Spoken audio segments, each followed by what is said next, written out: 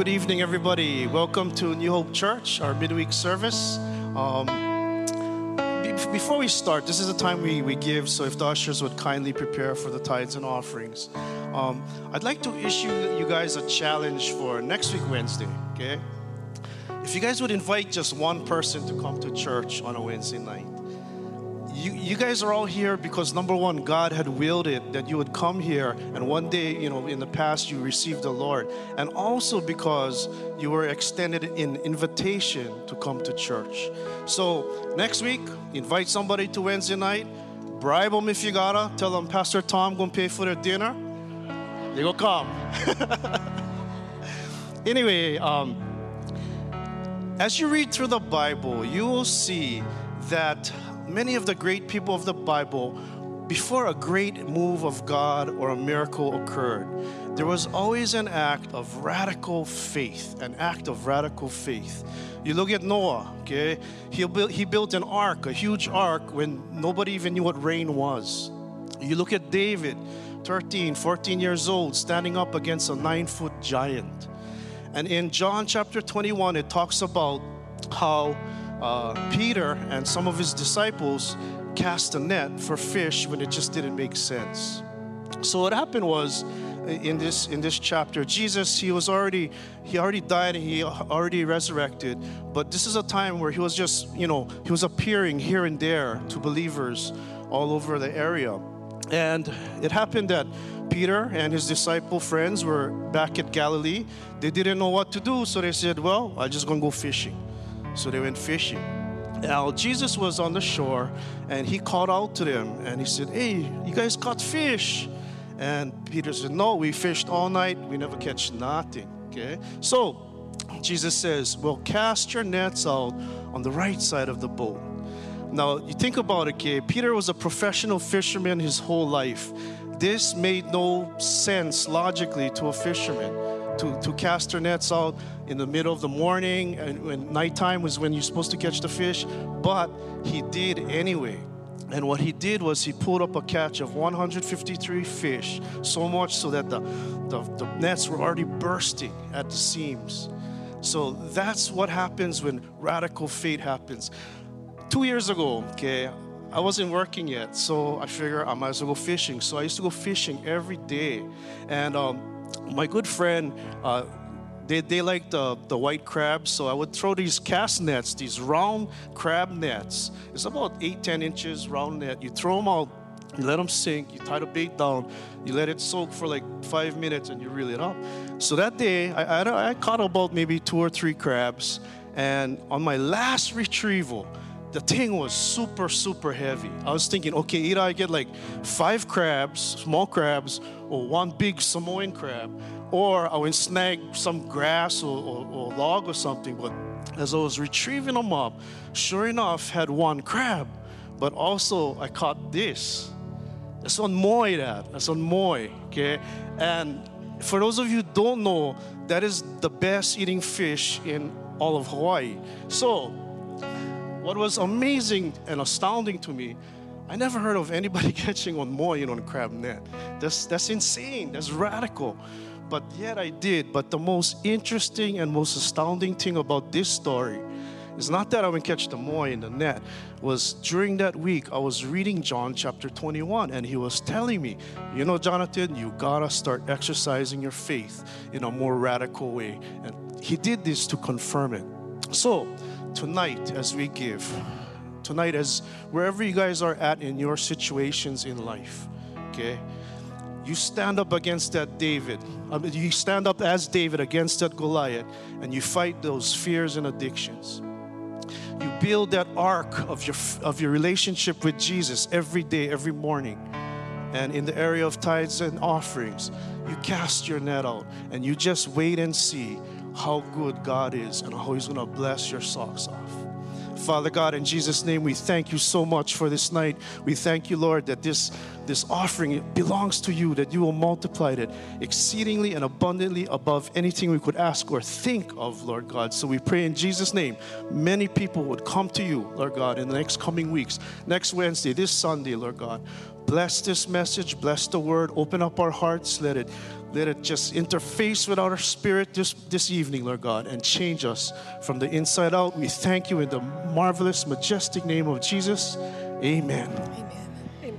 Thank you, Jonathan. Hey, Jonathan. I've never tasted a moist. I don't know if it's the best tasting fish. That's a joke. It's a hint. That's just a hint. Yeah. Can we thank Jonathan, guys?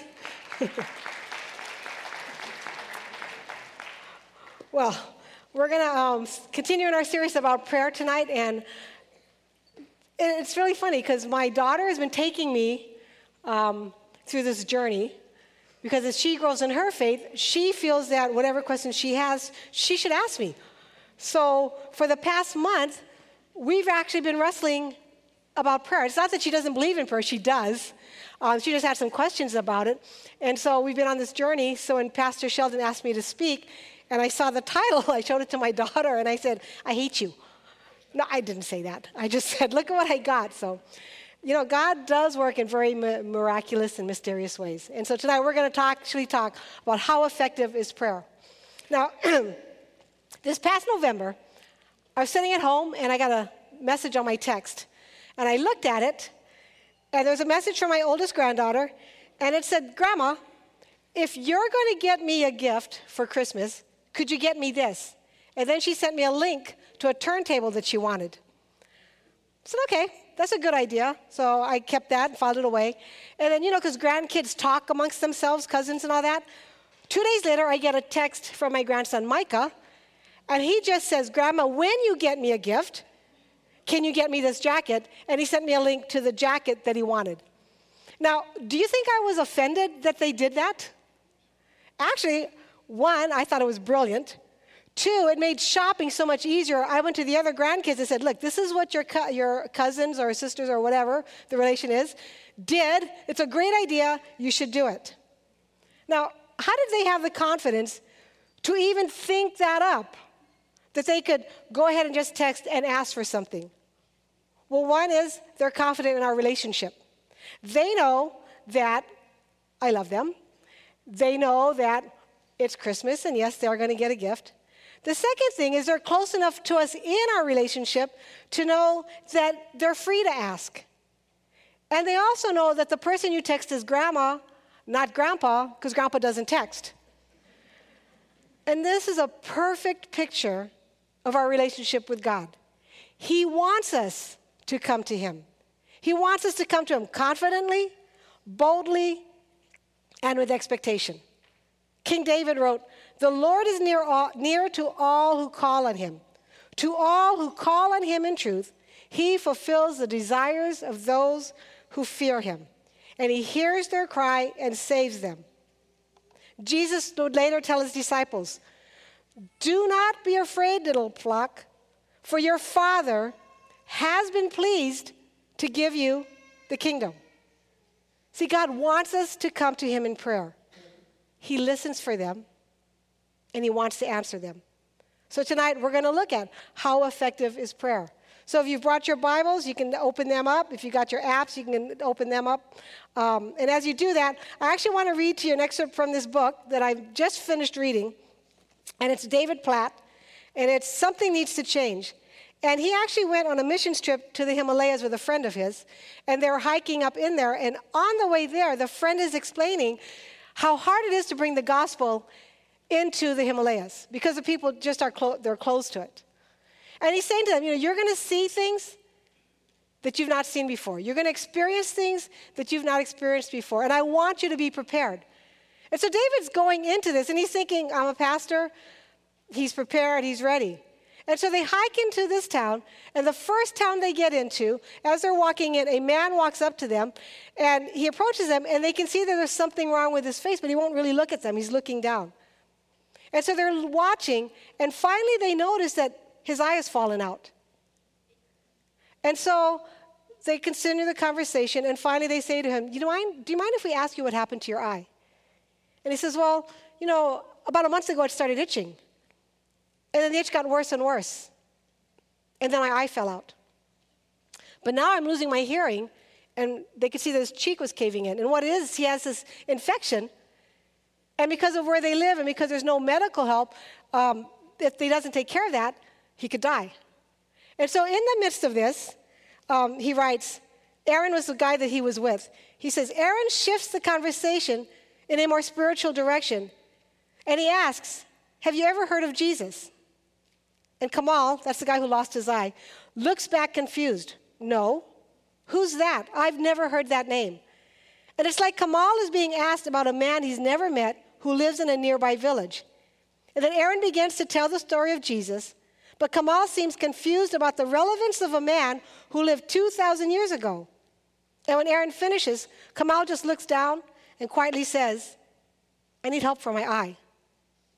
May I pray for you? Aaron asked Kamal. Now, Aaron has been part of starting a clinic further down the mountain, and he tells Kamal he will work to get him help. And so he says, can I pray for you? And though still obviously confused, Kamal answers, yes. And standing up to our knees in the snow, shivering from the cold, we gather around Kamal and pray for God to help him in the name of Jesus. But even our prayers feel empty, at least to me. I know it shouldn't because I know prayer matters. What could be more valuable than talking to God on Kamal's behalf? But that's just it. Even as we say amen, I can't escape a lack of faith in my heart that the words we just said aren't going to make much of a difference.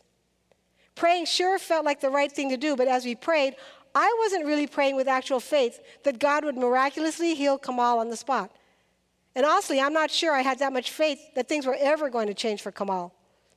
It's a pretty empty feeling to pray for someone when deep down inside, you're not actually believing it's going to matter. Surely that's not the way prayer is supposed to work.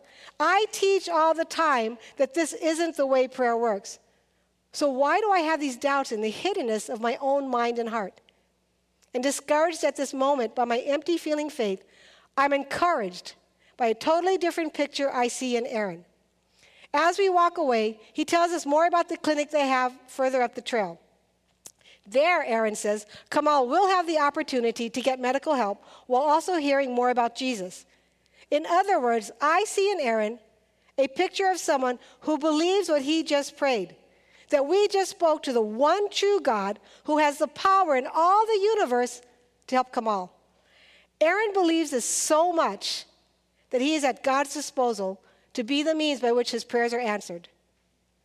And then David writes, I want to pray in faith just like that, not just talk about praying that way.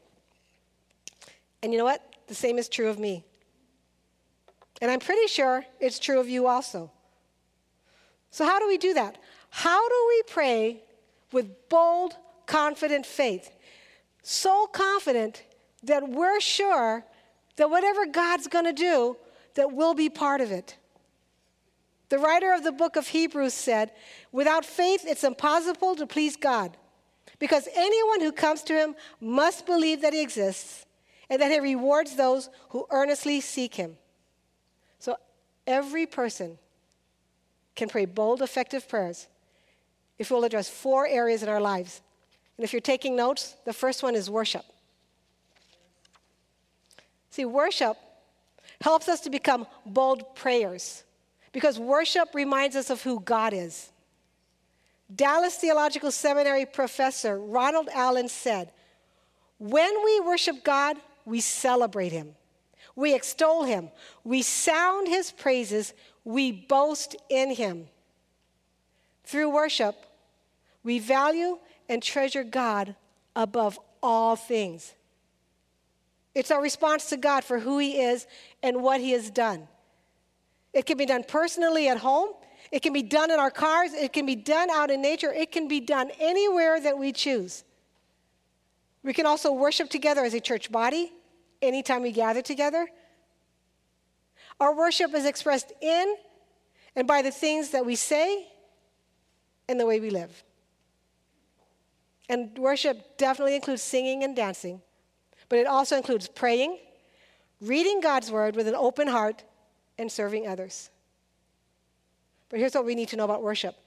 Worship isn't something we do. It's an attitude of our hearts. And according to Max Lucado, whenever we worship, we magnify God and we enlarge our vision of him. Worship draws us close to God, and the closer that we get to God, the bigger he gets. And the bigger God gets, the smaller our problems, our fears, our worries, and our questions get. There's something about worship that brings things back into perspective and reminds us that we're not in control.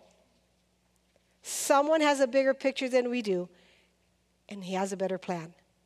And that someone is God. Now, God spoke to the Old Testament prophet Isaiah, and he said to him, "My thoughts are nothing like your thoughts, says the Lord, and my ways are far beyond anything you could imagine. For just as the heavens are higher than the earth, so my ways are higher than your ways, and my thoughts higher than your thoughts." Now, I believe this concept shaped King David's life. And that's why I think he's often referred to as a man after God's own heart.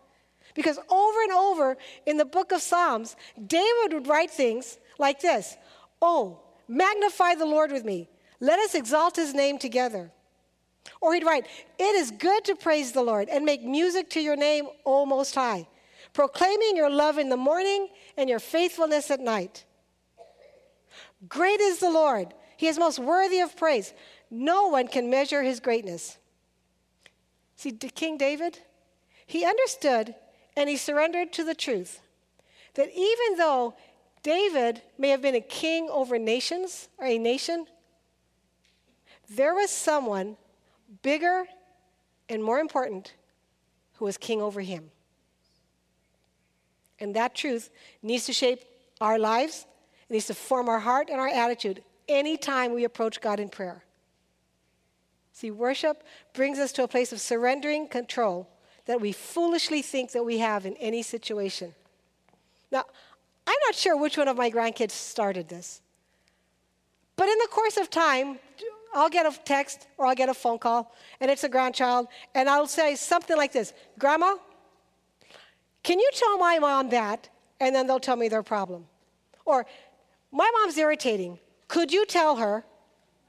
And then I'll usually listen, and I'll say, "Okay, I understand. But you do know that mom's the boss, right? She's your mom. She's the boss of you."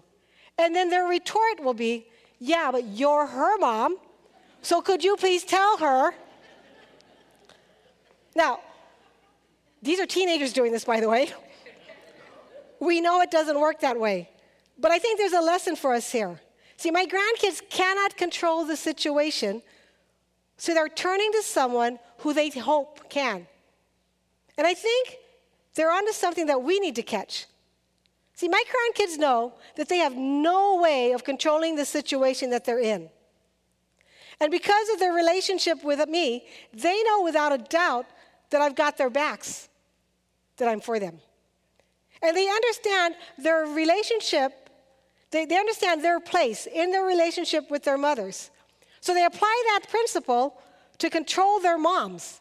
And they appeal to someone that they hope is bigger and more authoritative than their mom. And that's exactly how worship should influence our prayers. We need to recognize and admit we have no way of controlling our circumstances.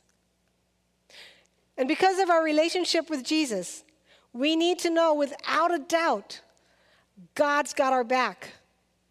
He's for us.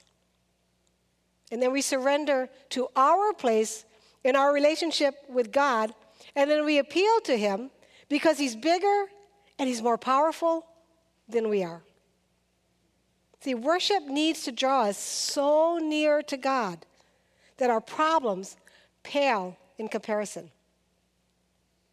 Now, any of us who's on any social media will sometimes see a meme that says, "Don't tell God how big your problem is.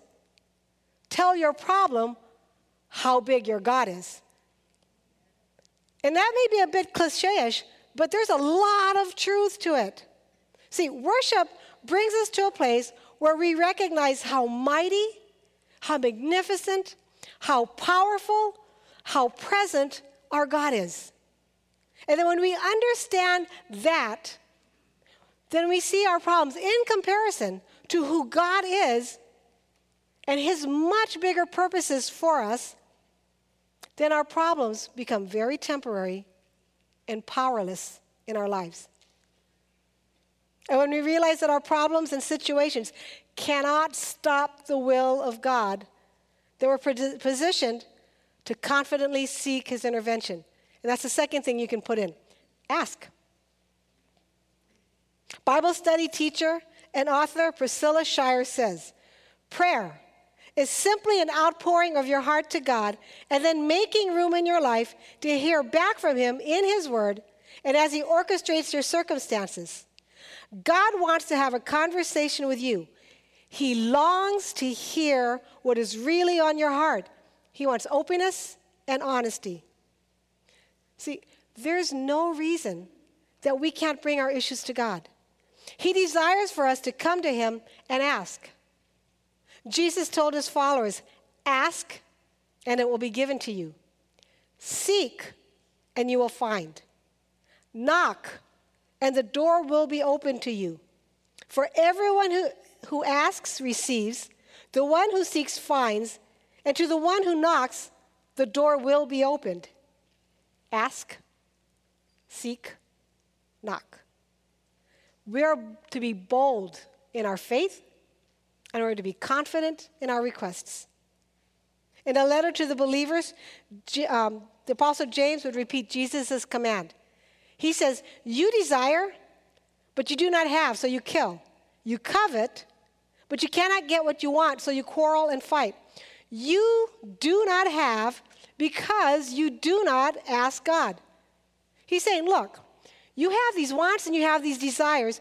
You're trying to control the situation. You're trying to control everything by doing things that are not good. You're killing people, you're quarreling, and you're fighting. You're not giving up control. You're not surrendering. You're forgetting who's in control. You're not asking, so you're not getting. Now, we don't have to be the ones who figures out how to handle our fears, our doubts, our needs, or our concerns. So are there areas in your life where you're still trying to control and manipulate the outcome? Because you don't have to do that. You can stop right now and you can ask the Father because he wants to help us.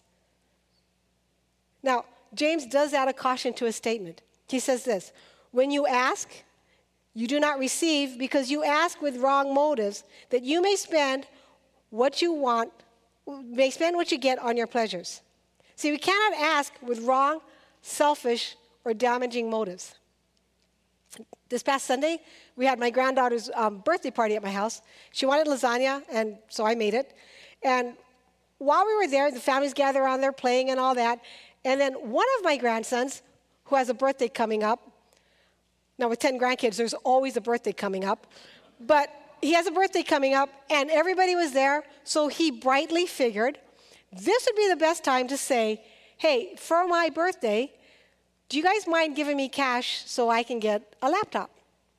So we're like, oh yeah, that's a good idea. We can think about that. There's a big family. You could probably pull that off. And then my son said, well, what do you want a computer for? Because we're thinking, he wants to get into graphics, he wants to get into photography, anything like that. But no. He says, well, somebody taught me how to boot someone. I said, boot someone? What's that? So technically, this is what you do. You get their IP address, so that already sounds wrong. And then you bomb their address so they get booted off the internet. But then you do so much damage, they can't get back on. So I looked at him, I said, no, not happening.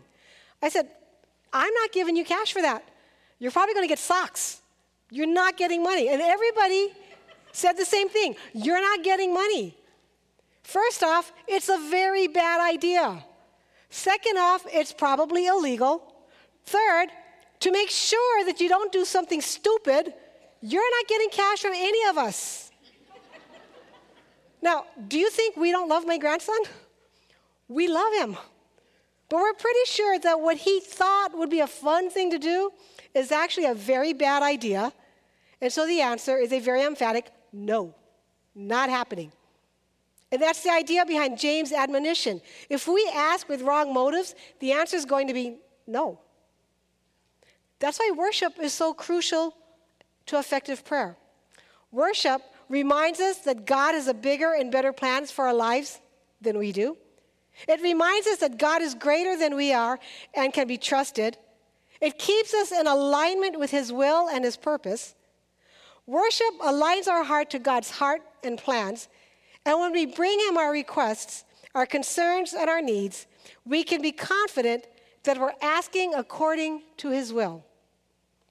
The Apostle John says, "Now this is the confidence we have before him. Whenever we ask anything according to his will, he hears us. And if we know that he hears us, whatever we ask, we know that we have what we have asked him for." See, there's a confidence to our prayers when our prayers are asked in alignment with the heart of God and with right motives. Our confidence is definitely not in who we are. It's not even in how we asked. Our confidence is in the one who is the Lord of Lords. He's the King of Kings. We trust the one whose plans are bigger and better than ours, and we ask knowing that as we surrender our plans and purposes for his, he will move on our behalf. Peter encourages us, "Humble yourselves under the mighty power of God, and at the right time, he will lift you up in honor." See, it's in this surrender to God's way that we trust in his timing, that he will lift us up and give us confidence that he hears us. And when we're confident that God hears us, we move forward in the next area. And you can write that in. That's thanksgiving. Now, I'm not talking about a thankfulness that says, because I asked, God is going to. Because that makes God nothing more than a vending machine, dispensing my every whim desire. But God's bigger than that. He's not a vending machine, and he's not Santa Claus. He is God. He's the ruler over all things. He's the beginning, and he's the end. He determines my future, and he determines when and how he responds to my prayers. So we're not thankful for what we think we can get from God. It's thankfulness for who he is, that we can trust him to give us what we need at just the right time. So we're thankful because he's the God of the universe, the one who created us. He's the one who has a plan and a purpose for us, and he hears us. David wrote in the book of Psalms, and I like to think of Psalms as David's prayer journal. He wrote, "How precious to me are your thoughts, God. How vast is the sum of them." Now think about that. Isn't it awesome to know that God is always thinking about us? That he longs to hear from us? David continues in his journal, "Because he turned his ear to me, I will call on him as long as I live. Every morning and noon, I cry out in distress, and he hears my voice." See, we're grateful because God wants to hear from us. He listens for our voice. Peter said, "For the eyes of the Lord are on the righteous, and his ears are attentive to their prayer." You know, a couple of Sundays ago, I got to FaceTime with an aunt, uncle, and a cousin that I haven't talked to in years. Some things had happened in the family, and we lost contact. And then we reconnected on Facebook. And then my uncles thought, "Hey, let's FaceTime, let's talk to each other, let me meet your family," and all that. So we're talking, and then in the conversation, I said to my cousin, and I think she's like 8 years younger than I am, and I had said to her, "You know, my relationship with Grandma was different than everyone else's because we lived so far away from them. So I only saw them every few years." And then my cousin said, "Yeah, I know." And then I said, "But I did try to keep in touch. You know, I'd call her. I wrote to her every week. I'd call her every week." And she says, "Yeah, you know that when I would go visit her, she would always say, 'Marcia called,' or she'd read to me from one of your letters." And that just blessed me. And I thought about my grandmother, and I thought about how she just longed to hear, not just from me, but from all her grandkids. She waited, and then when she heard from us, she was so thrilled that she shared what she heard from us. Now imagine this. If my grandmother felt so much joy whenever her grandkids visited, called, or wrote to her, that she looked forward to those visits and calls. Imagine the Father of heaven in a much bigger, deeper way, waiting and looking forward to our prayers, wanting to hear our voice. I love the way Psalm 116:2 says in the New Living that he bends down to listen. I will pray as long as I have breath, because he bends down. Whenever my younger, smaller grandkids come to me and they want to talk, the first thing that I do is I get down on my knees and I'll look them in the eye. And I want to add value to them, and I want to hear what they're saying. And that picture is exactly how God is with us. He bends down to listen to our prayers because he values us. And then finally, for prayer to be effective, we cannot be timid in our approach. We need to recognize that because prayer is an acknowledgement of the greatness and the power of God, because we're seeking his grace, his mercy, his healing, and his power on our behalf, that we're moving into warfare. And I want you to put that in number 4. We're moving into spiritual warfare. Now, make no mistake. Because we follow Jesus, we're already in a spiritual battle. Anytime that we seek to live for God or honor him, the enemy takes notice. And the enemy will do anything he can to leave us discouraged, doubting, fearful, and defeated. And whenever you pray, just by the fact that you are acknowledging that we need God, the enemy takes notice. Jesus said, the thief comes only to steal and kill and destroy. I have come that they may have life and have it to the full. There are two distinct differences in what Jesus wants to accomplish in our lives and what the enemy wants to accomplish. And each time we bring ourselves into alignment with who God is and who we are in him, and with his plans and his purposes, we are advancing the kingdom of God. Every time we pray, we're advancing the kingdom of God. That's why in the Lord's Prayer, Jesus taught us to pray, your kingdom come, your will be done on earth as it is in heaven. When we pray, we're inviting God to come and establish his kingdom in our lives, in our families, in our neighborhoods, in our schools, in our workplaces, and in our nation. To quote Priscilla Shirer again, she says, prayer is how we see heaven invade earth. I love that. It's what opens the floodgates. It's what opens up the floodgates for God to come down and be involved in our everyday circumstances. I love that. When we pray, it opens up the floodgates of heaven. I'm motivated and I'm inspired to know that every time I pray, heaven invades earth on my behalf.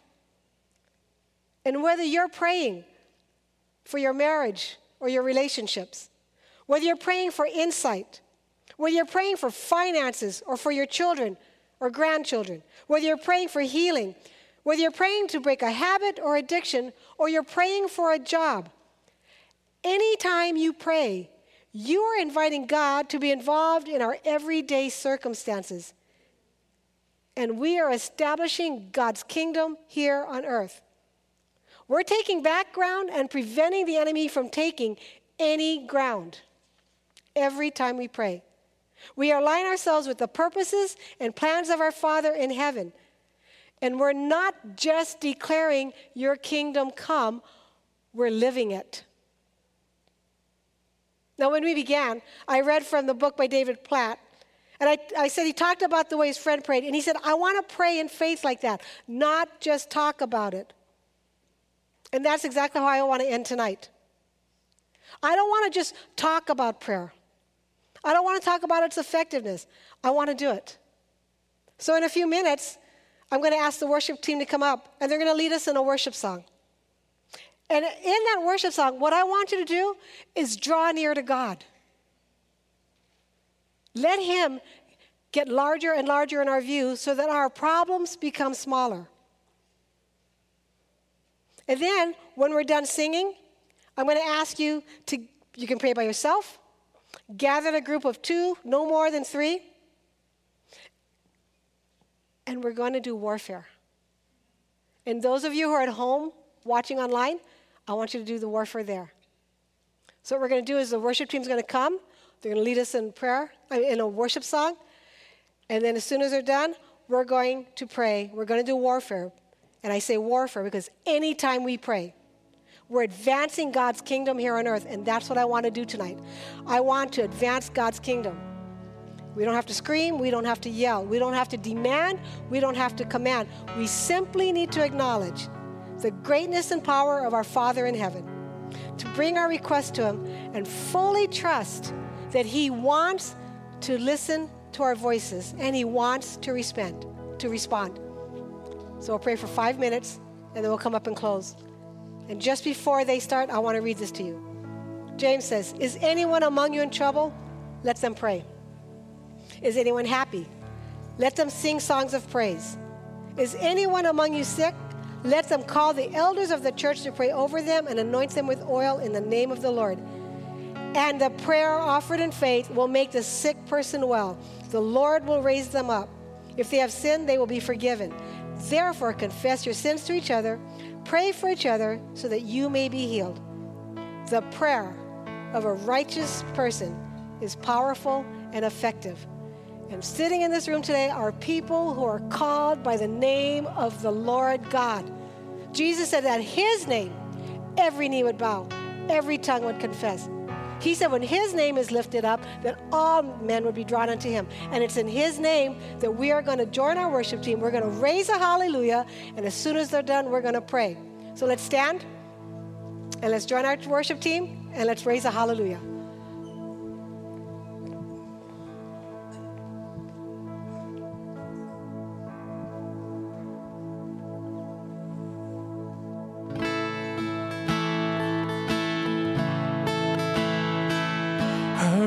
A hallelujah in the presence of my enemies. I raise a hallelujah louder than the unbelief. I raise a hallelujah. My weapon is a melody. I raise a hallelujah. Heaven comes to fight for me. And I'm gonna sing in the middle of the storm. Louder and louder, you're gonna hear my praises roar.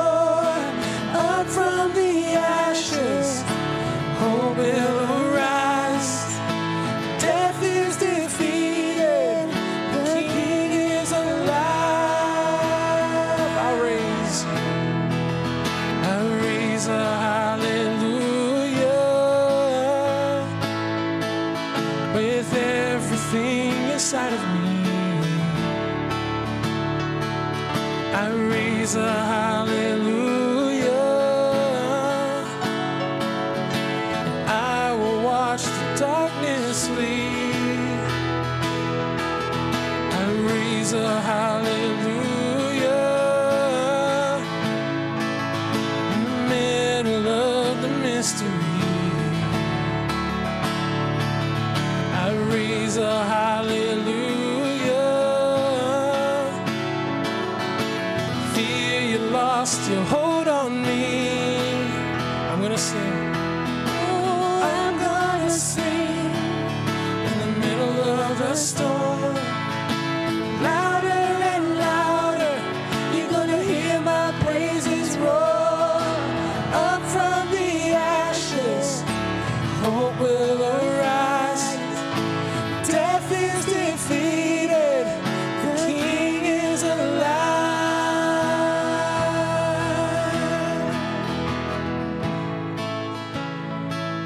this time, would you go ahead? You can go find someone to pray with. But as Pastor Marshall said, take this time to just be with the Lord. Pray for one another.